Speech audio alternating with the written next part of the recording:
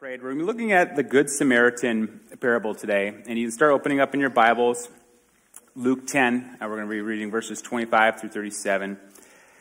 But I coupled this with last week's sermon. I wanted to do them back to back. Last week we talked about the prodigal son, the parable that everyone knows, and now we're doing the Good Samaritan, which actually may be more well known than the prodigal son. And all of us have heard this story 100 times in our life. And even if you never grew up in church, and you're just kind of like in the American culture, you've probably heard Good Samaritan, and you know what it means, right? There's Good Samaritan awards, there's Good Samaritan hospital, there's on the news, you might hear of the Good Samaritan who came along. We all understand this concept of it's someone that goes out of their way to love or protect someone else. But oftentimes, just like the prodigal son last week, I think we get so familiar with the story and the obvious point that we miss the deeper point of what's really being said here. And so you see that parables have these layers, right? And the more you study them, the more you understand the depth of God's truth, the more you can pull out of them. And I think there's a deeper layer to this parable that we often miss. And that's what I want to talk about today. And before we can understand the true meaning and the depths of this parable, we have to go all the way back to where it started. And it started with a man asking Jesus a question that's not directly addressed in this parable, but it's the most important question anyone could ever ask. So let's read that together. And so on one occasion, an expert in the law stood up to test Jesus. "Teacher," he asked, "what must I do to inherit eternal life?" "Well, what's written in the law?" he replied. "How do you read it?" And he answered, "Love the Lord your God with all your heart and with all your soul and with all your strength and with all your mind, and love your neighbor as yourself." "You have answered correctly," Jesus replied. "Do this, and you will live." But he wanted to justify himself, so he asked Jesus, "And who is my neighbor?" And in reply, Jesus said, "A man was going down from Jerusalem to Jericho when he was attacked by robbers. They stripped him of his clothes, beat him, and went away, leaving him half dead. A priest happened to be going down the same road, and when he saw the man, he passed by on the other side. So too, a Levite, when he came to the place and saw him, passed by the other side. But a Samaritan, as he traveled, came where the man was, and when he saw him, he took pity on him. He went to him and bandaged his wounds, pouring on oil and wine. Then he put the man on his own donkey, brought him to an inn, and took care of him. The next day, he took out 2 denarii and gave them to the innkeeper. 'Look after him,' he said, 'and when I return, I will reimburse you for any extra expense you may have.' Which of these 3 do you think was a neighbor to the man who fell into the hands of the robbers?" The expert of the law replied, "The one who had mercy on him." Jesus told him, "Go and do likewise." Now, as I said, there's some layers to this parable. And to truly understand the Good Samaritan parable and what Jesus was teaching, you have to get down to the very beginning and the interaction between Jesus and this expert in the law. And what that really means is this is a lawyer, right? It's someone who didn't really study like civil law, not Roman law. He was studying God's law, and he knew everything about it, in and out. And so this expert of the law came to Jesus to test him. And here we see the true character of this man before Jesus. And it's not a stretch to say that lawyers are good at arguing and debating. And this is no offense to any current or former lawyers here or friends or family of them, but lawyers are good at debating. And his heart was revealed in the first few words here, that he stood up to Jesus to test him. And he's asking Jesus the most important question anyone could ever ask. Essentially, how do I go to heaven? But he wasn't wanting the answer, right? He already had the answer in his mind. He was just testing if Jesus knew the answer too. He's trying to trap him and discredit him. And this is where you see that Jesus approaches this expertly. And if you read through the Gospels, you know you should never pick an argument with Jesus because you will lose. And so Jesus says, well, Mr. Expert, what do you see written in the law? How do you read it? And he actually gave a very good answer here. He essentially gave Deuteronomy 6:5, which is known as the Shema.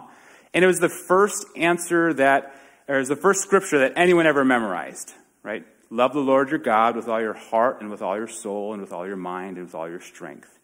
And also he added on Leviticus 19:18 to love your neighbor as yourself. Now that's actually the same way that Jesus summed up all of God's law and what's required of you. Love God and love others. So he gave the correct answer. So then Jesus goes one step further and says, you've answered correctly. Now go do it. And essentially, you know what you're saying, but are you doing what you're saying? And he's holding up this mirror to the legal expert. Go do it. Do that perfectly and you will live forever.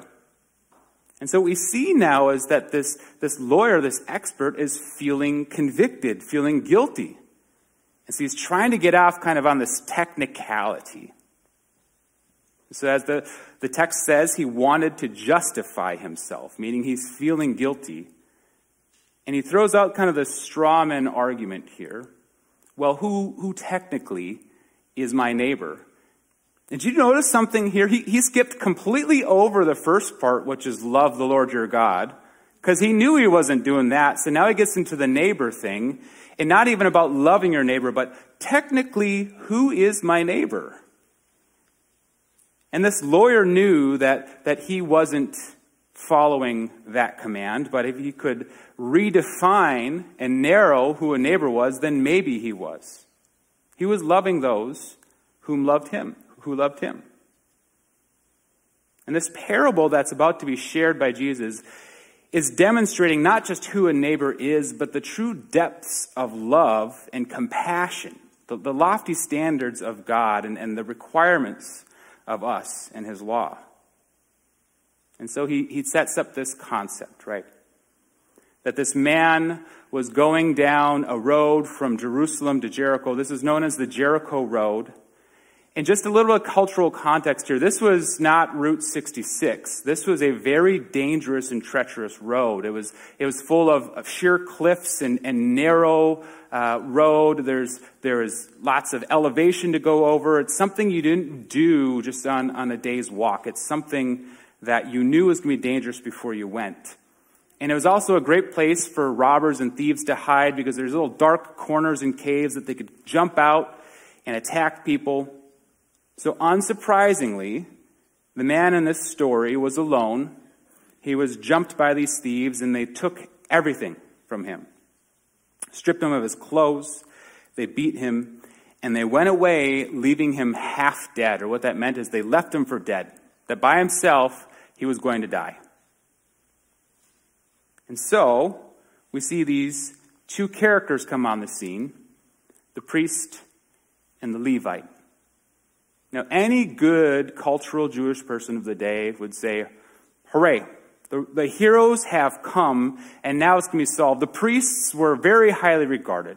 Right? These were the ones who were sacrificing on behalf of God's people. They were intervening for them between God and man. They knew the law. They lived good lives. They're prestigious. They're known as righteous people, people close to God. And the Levite was kind of like their assistant. And so how it worked is every priest was a Levite, but not every Levite was a priest. If you're a Levite and you weren't a priest, you're an assistant in the temple. So think of this as like a pastor and a worship leader. I can make fun of Chris because he's not here today. But these are the people you would expect to help out. But what we see is that both of them went down the same road. They saw this man in need on the other side, and they actively went around him on this narrow road. This was not an accident by the priest and the Levite here. This was a calculated decision.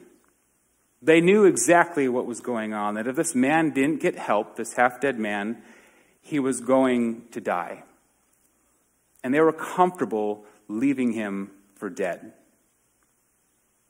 And we don't understand what excuses and justifications they made in their mind, but we could just about imagine, right? Just think, what kind of excuses would they have?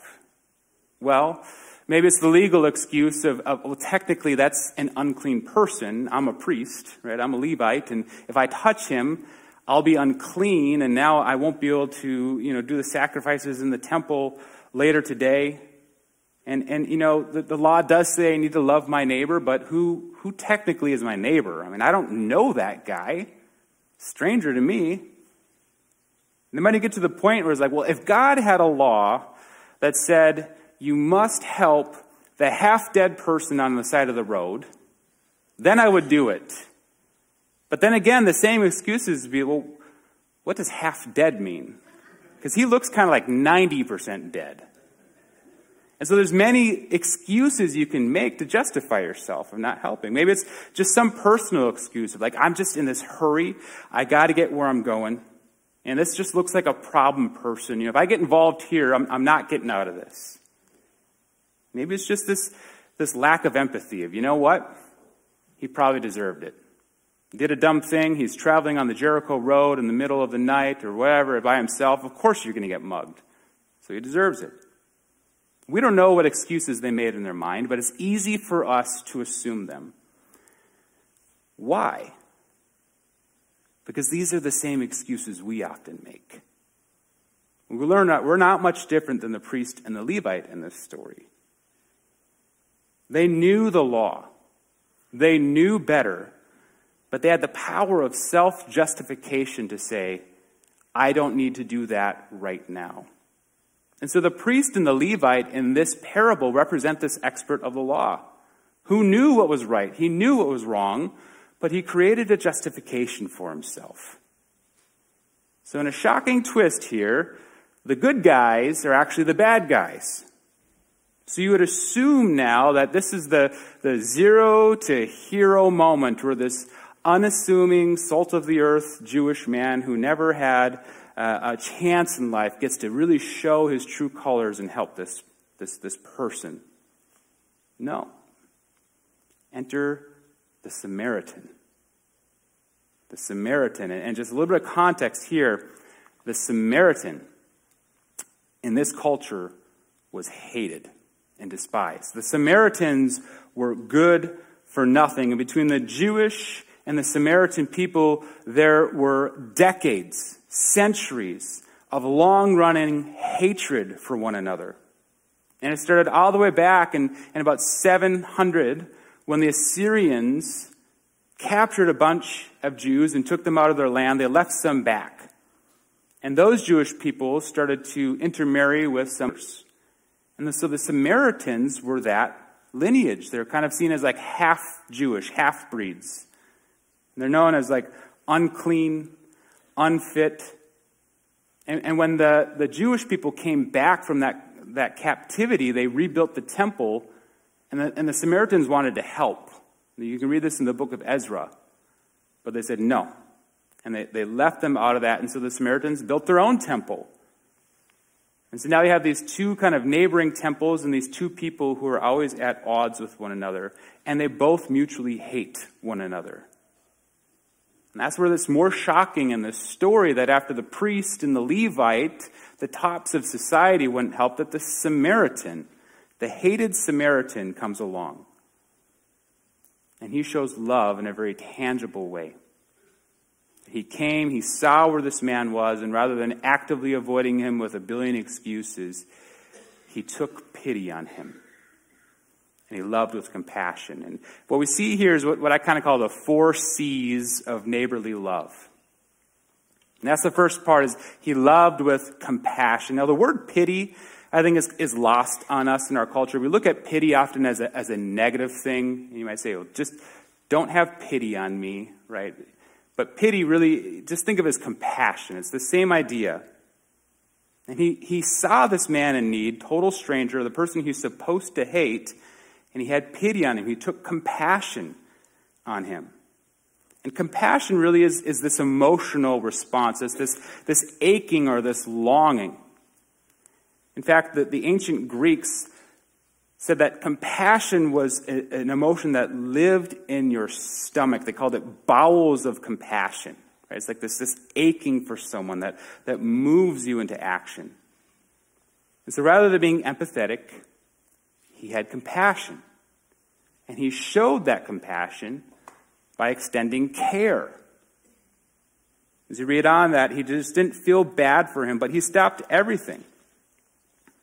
And he went to him and he bandaged his wounds. He poured on oil and wine, and then he put the man on his own donkey and brought him to an inn to take care of him.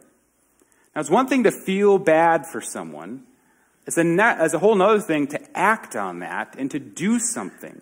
And care is the tangible response to compassion. And when it says that he bandaged his wounds, it means that whatever he used came out of his own bag. So it's probably tomorrow's shirt. He's now wrapping this bloody man in. When he poured on oil and wine, the word here in the Greek for pour means to kind of douse it on him. He was very generous in this. And when travelers would go on a road like this at this time, they only took what was absolutely necessary for this trip. And so oil would be something he would cook with. Wine would be something that he would drink. So now he doesn't know if he's going to eat or drink after this. And what we see is as he's showing this tangible care, it's not done in a stingy way. He's very generous with all of this, which means that he's loving at great personal cost. And we see through this that neighborly love is something that it's not a cheap love. It's not a convenient love. It's a sacrificial love. That in this story, he put this man on his own donkey. Now, the donkey had a purpose here, is to carry all of his luggage. So now he's got to carry all of his own luggage for the rest of the trip. There's this physical cost he's making. And it says that he stayed with him overnight. So now he's giving of his time. And he gives this innkeeper 2 denarii, which a denarii was how much you made in a day. All right, so he's giving 2 days' wages right now to take care of this stranger who he's never even spoken to at this point. He's sacrificing his money, his time, his comfort, his personal energy and efforts. And the point here is that this is not just some minimal care, right? He's giving with a sacrifice for this stranger. But it wasn't just spending the night with him and giving him everything and going on and never seeing him again. Is loving with a commitment. And that's the extraordinary part of this parable to me, is after he did all of this, he said, I will return and reimburse you for any extra expense you may have.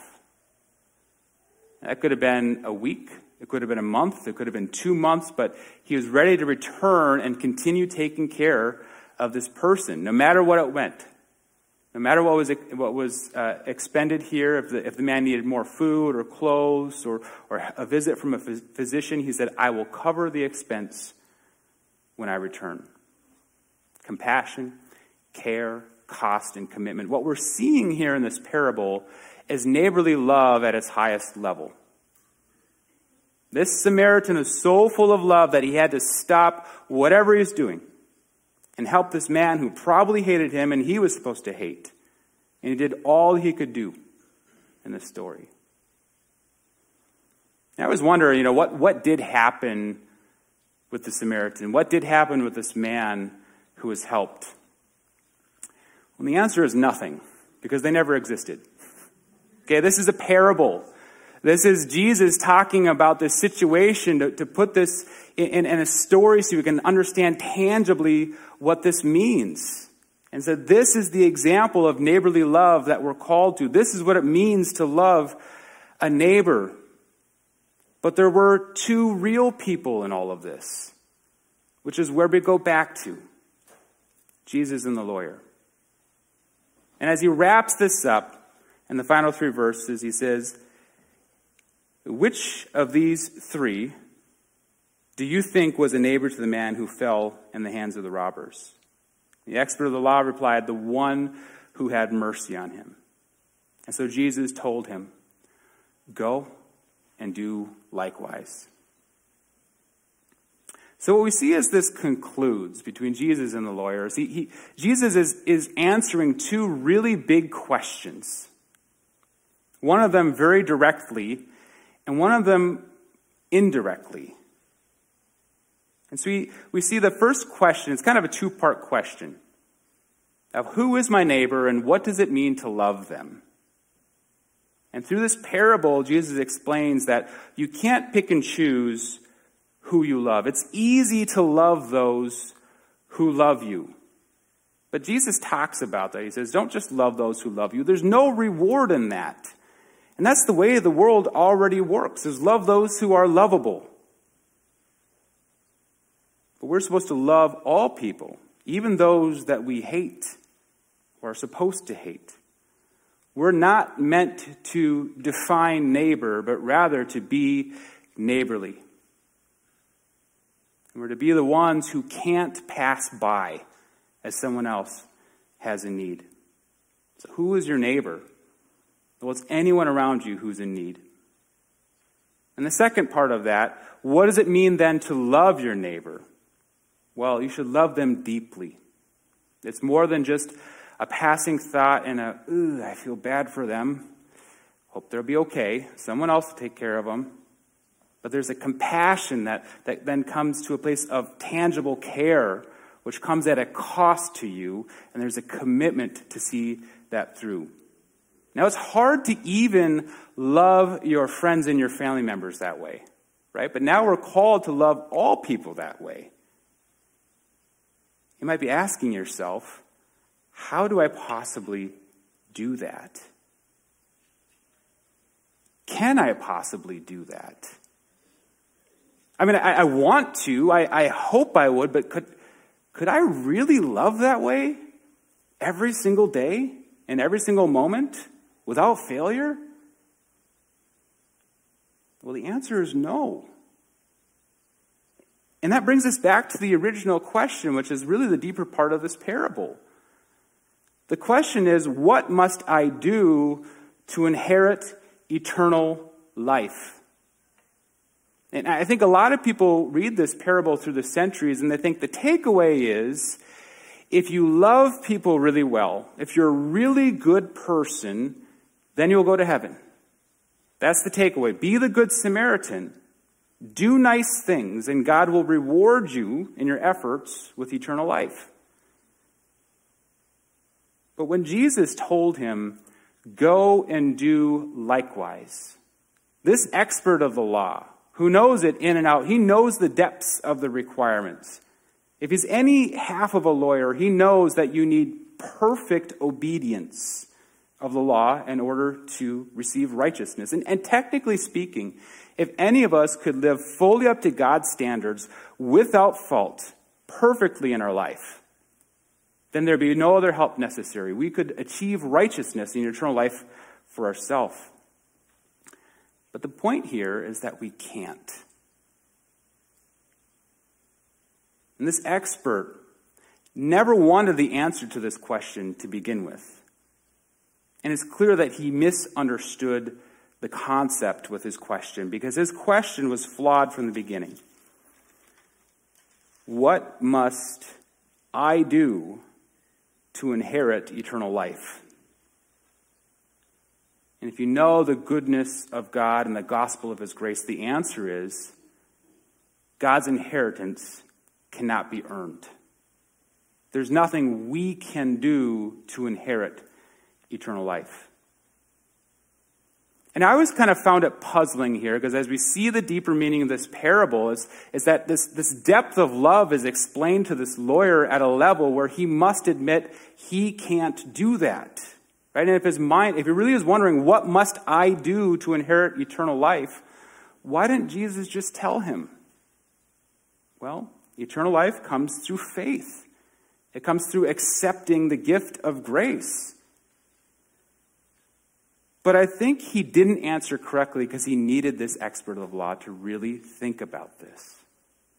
Because if you'd have said, salvation comes through faith, then this man who's got his mind made up in self-righteousness and self-justification would have said, okay, then I'm going to do faith really good. And I've determined that in order to be faithful, I have to go to church every Sunday. I have to give a certain amount every week. I have to lead 3 Bible studies, and he's going to make this whole framework for himself of what faith means. And it's just be another work for him. But I think the point of this parable is to understand who you are in it. And the way I see it is the Good Samaritan is someone who lives love perfectly. Right? That's the example here. There's only been one person who has ever lived on this earth who has lived love perfectly. And that, we know, is Jesus. He is the great Good Samaritan. Right? And he gave up everything as he saw the world in need and people dead in their sin. He loved at a great compassion and care and cost for all people. He's fully committed to us. Jesus is the only one who could truly be the Good Samaritan in this parable and be considered righteous in the end.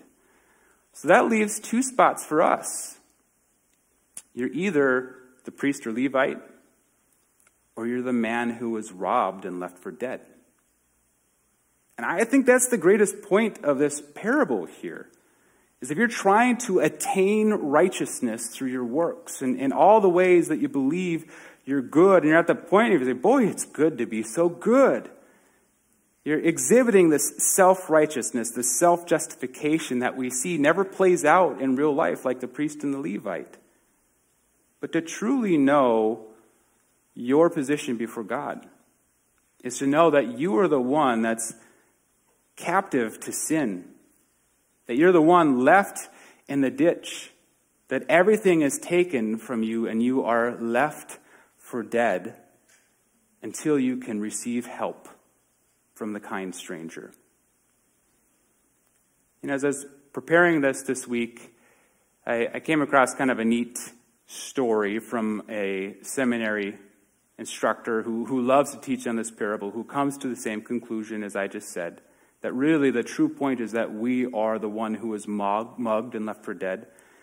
But he teaches here in America, and you know, this culture that we live in is one where we feel like we kind of have control over everything. Everything in life, right? If you want something, you just set your mind to it and you work for it and you achieve it, right? There's nothing getting in the way of what you don't have and what you want except your effort. And so we view our lives through this lens of control, right? So he'll ask his students in America, who do you identify with in this parable? And nearly 100% of the time, they're going to say either the priest or the Levite or the Good Samaritan. But he'll do the same thing in Africa. And students who come from nothing, who are working to minister and give everything they have to the kingdom of God. And nearly 100% of the time, they'll answer the one I identify with is the man who has nothing and must accept help from a stranger, even if I don't like them or they shouldn't like me. That when you find yourself in a place of desperation, you have no choice but to accept help. I think that's the reality for us, friends. That's the big takeaway here. Is that we need to know that there's nothing we can do to earn our righteousness in heaven, but we're the ones left for dead. And Jesus has come by to love us with true love and compassion. That's the takeaway. What I don't want you to hear today, though, is I'm never going to love good enough, so why even try? Right? That's not the takeaway here. The takeaway is that you don't love others for the reward. Loving others is the reward. And if you want to know like what God's will is for your life, and a lot of us, any honest and earnest Christian is going to be seeking that. What's God's will for my life, right? And it usually comes down to, where should I work? I've got company A and I've got company B. God, what's your will for my life? Who should I marry? How many kids should we have? What house should we live in? We view God's will like in those kinds of things, like the choices we make. But if you want to know God's will for your life, then love like the Good Samaritan. Because you could work at company A, B, C, or D, but if you're not loving like the Good Samaritan did, then you're not living in God's will. And when you live in God's will, that is the reward. So I don't want you to walk away from here saying, doesn't matter how loving I am. No, God is calling us to that. It's his design for us in this world. And there's a reward in living in his will. But you need to know that the inheritance of eternal life, the rewards of heaven, is not contingent upon how well we love and our works before him. It's about being open to God's mercy. It's to know that we have nothing before God, but he's loved us deeply. And before we can express this profound love for others, we need to accept that. And Jesus is offering that for you right now. No matter where you're at, no matter how empty you feel, how beaten and bruised you are by life, Jesus is there offering to love you with true love and compassion. And all you need to do is accept that help and take his hand. Let's close today in prayer.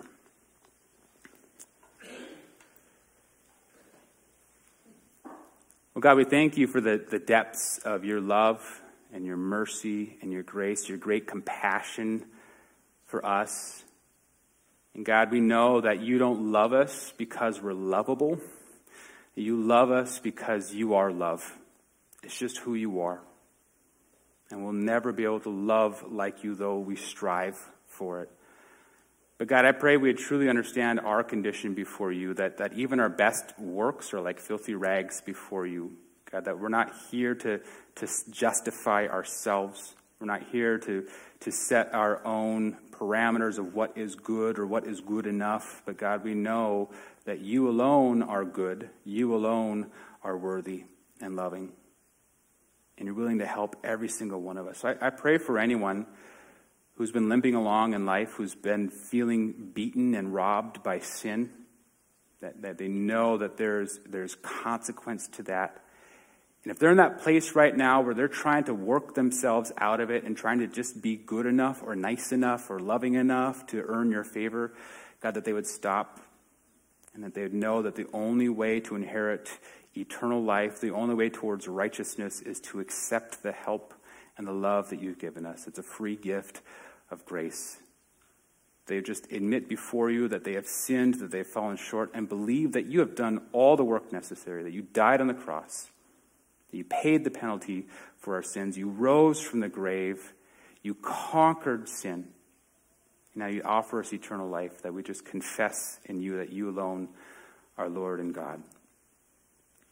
So God, I do pray now as we go from here that we don't walk away from this parable teaching thinking, boy, I'll just never be good enough. But thinking, I'm never going to be good enough, but you are.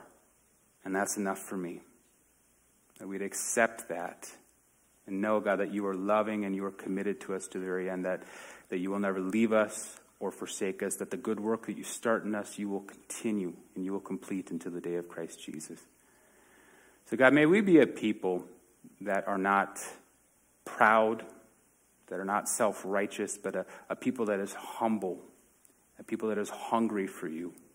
God, that we come before you with empty but open hands, ready to receive whatever you have for us. So God, I pray that all in your name and for your glory. Amen.